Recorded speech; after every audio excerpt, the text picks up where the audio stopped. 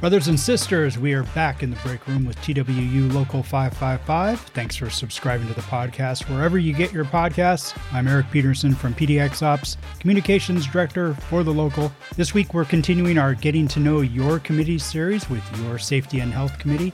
5 episodes, each one with a different theme, and please stick around to the end of each episode.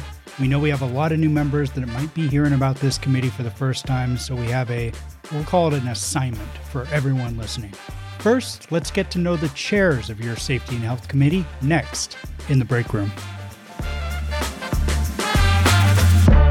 District 2 Representative Carl Mager, back in the break room with TWU Local 555. Our podcast, we talked to you when we had our Getting to Know Your District Rep series, and you are back here as we do our Getting to Know Your Committee series.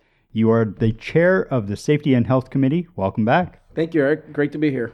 All right, you are also joined by Steve Riley from Detroit. Steve, welcome to the show. Thank you. Let's talk about the committee. What is it? What does it do? We'll get to all of that, but first I want to get to know you. Carl, just quick refresher. Everybody can go back and listen to the District Rep series, but just, remind us who you are, where you're from, how long you've been with the company.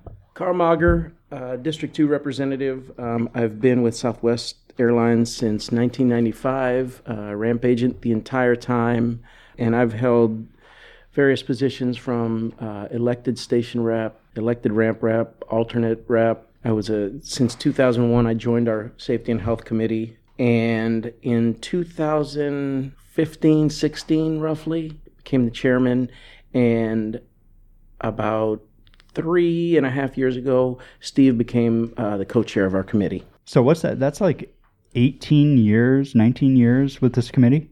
21 years with this committee. I'm not known for my math. But yeah, 21 but years. But you make great podcasts, Well, Eric. Thank you very much. What made you make that jump, and what drew you to the Safety and Health Committee? I was hired in New Orleans, and a senior agent there asked me if I would join him in handling safety in the station, and I was ride his coattails and go everywhere he went and saw the inspections he did and checking on equipment, checking on issues that we had. And about 1.5 years into my career, I transferred to the Tampa station.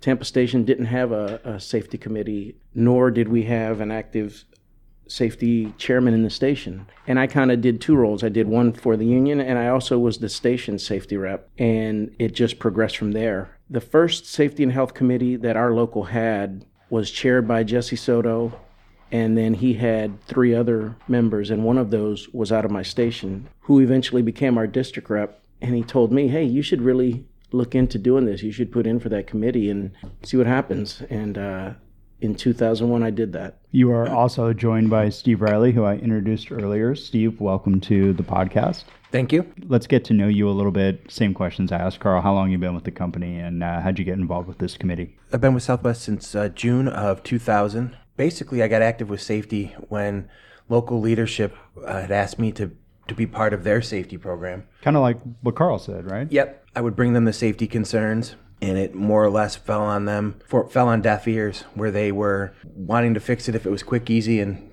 cheap or free. And anything other than that, it didn't get done. So it's kind of like window dressing. It's exactly what it was. One particular situation where they just stonewalled me, and it was pretty serious, and I decided that I needed to do something different. I had been working with the local rep to try and come up with something. The local rep said, you know what, we're done with this. You're coming on our team. You're going to make them fix it. And that's kind of how it went down. I know in conversations past, Carl holds you in high regard as co-chair of this committee. What would you consider the mission statement? If you could just fly one off the top of your head, you're not reading anything, what would be the mission statement of the Safety and Health Committee? Well, I appreciate that. And I guess the mission is to ensure that each of our members goes home from work the same way they came in. We want them to be whole when they come in and whole when they come out, making sure that they have the best and safest day possible. Because it is, Carl, a physical job, but there's also a mental aspect to it as well. It's all encompassing as far as the damage that this job could do to you if you are not working in a safe and healthy environment. I would agree with everything you just said. And furthermore, we take a lot of the pressures and the issues from work, we take them home to our families. You know, if this committee can lessen an issue or a hazard, that's one less stressor on a member's mind when they go home to their family. So anything we can do to improve upon hazards or issues in the workplace, we try to do that for the betterment of all. So let's talk about like kind of the chain of command for this committee as to who it reports to and who they work with. Can you speak to that? I can. So our committee, the day-to-day committee is run by Steve. Steve and I, we speak about safety probably every day of the week and the weekends. So I try to get everything filtered through Steve, and if he has any questions or concerns, him and I will bounce them off each other. But this committee, we report to the LEB, which I'm one of the LEB members, and I'm the liaison that I will bring all of our issues, our reports to the LEB. In our stations, we have a safety rep in each station. Sometimes we have several, and in those cases, the bigger stations, there's a local safety person, local safety chairman. Mm-hmm.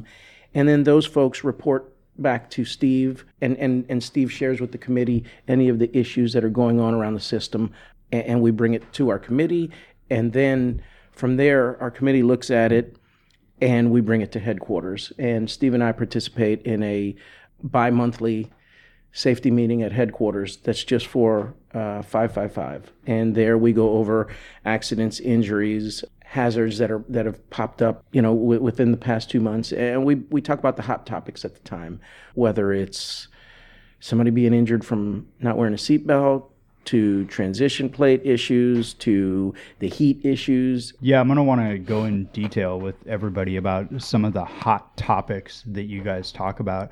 But Steve, I'll ask you, how do you prioritize? Because it seems like everything would be a high priority when it comes to the safety and health of our members. And it sounds like a cheesy question, but I mean, if you have, 99 people reporting to you at any given time, that's a tall task.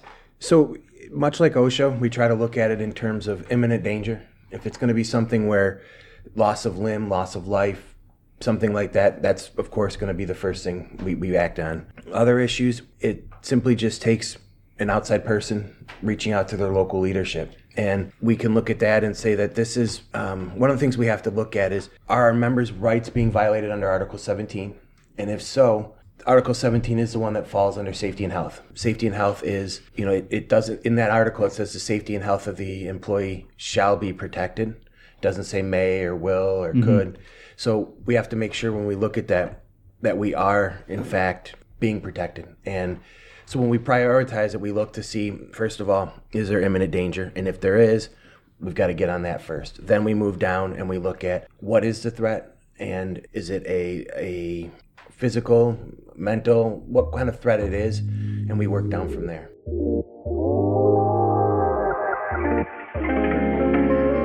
That's Steve Riley, co-chair of your Safety and Health Committee. More with him in the next episode. I mentioned at the top of the show that we had an assignment for everyone listening, and it is this: who is your station safety rep?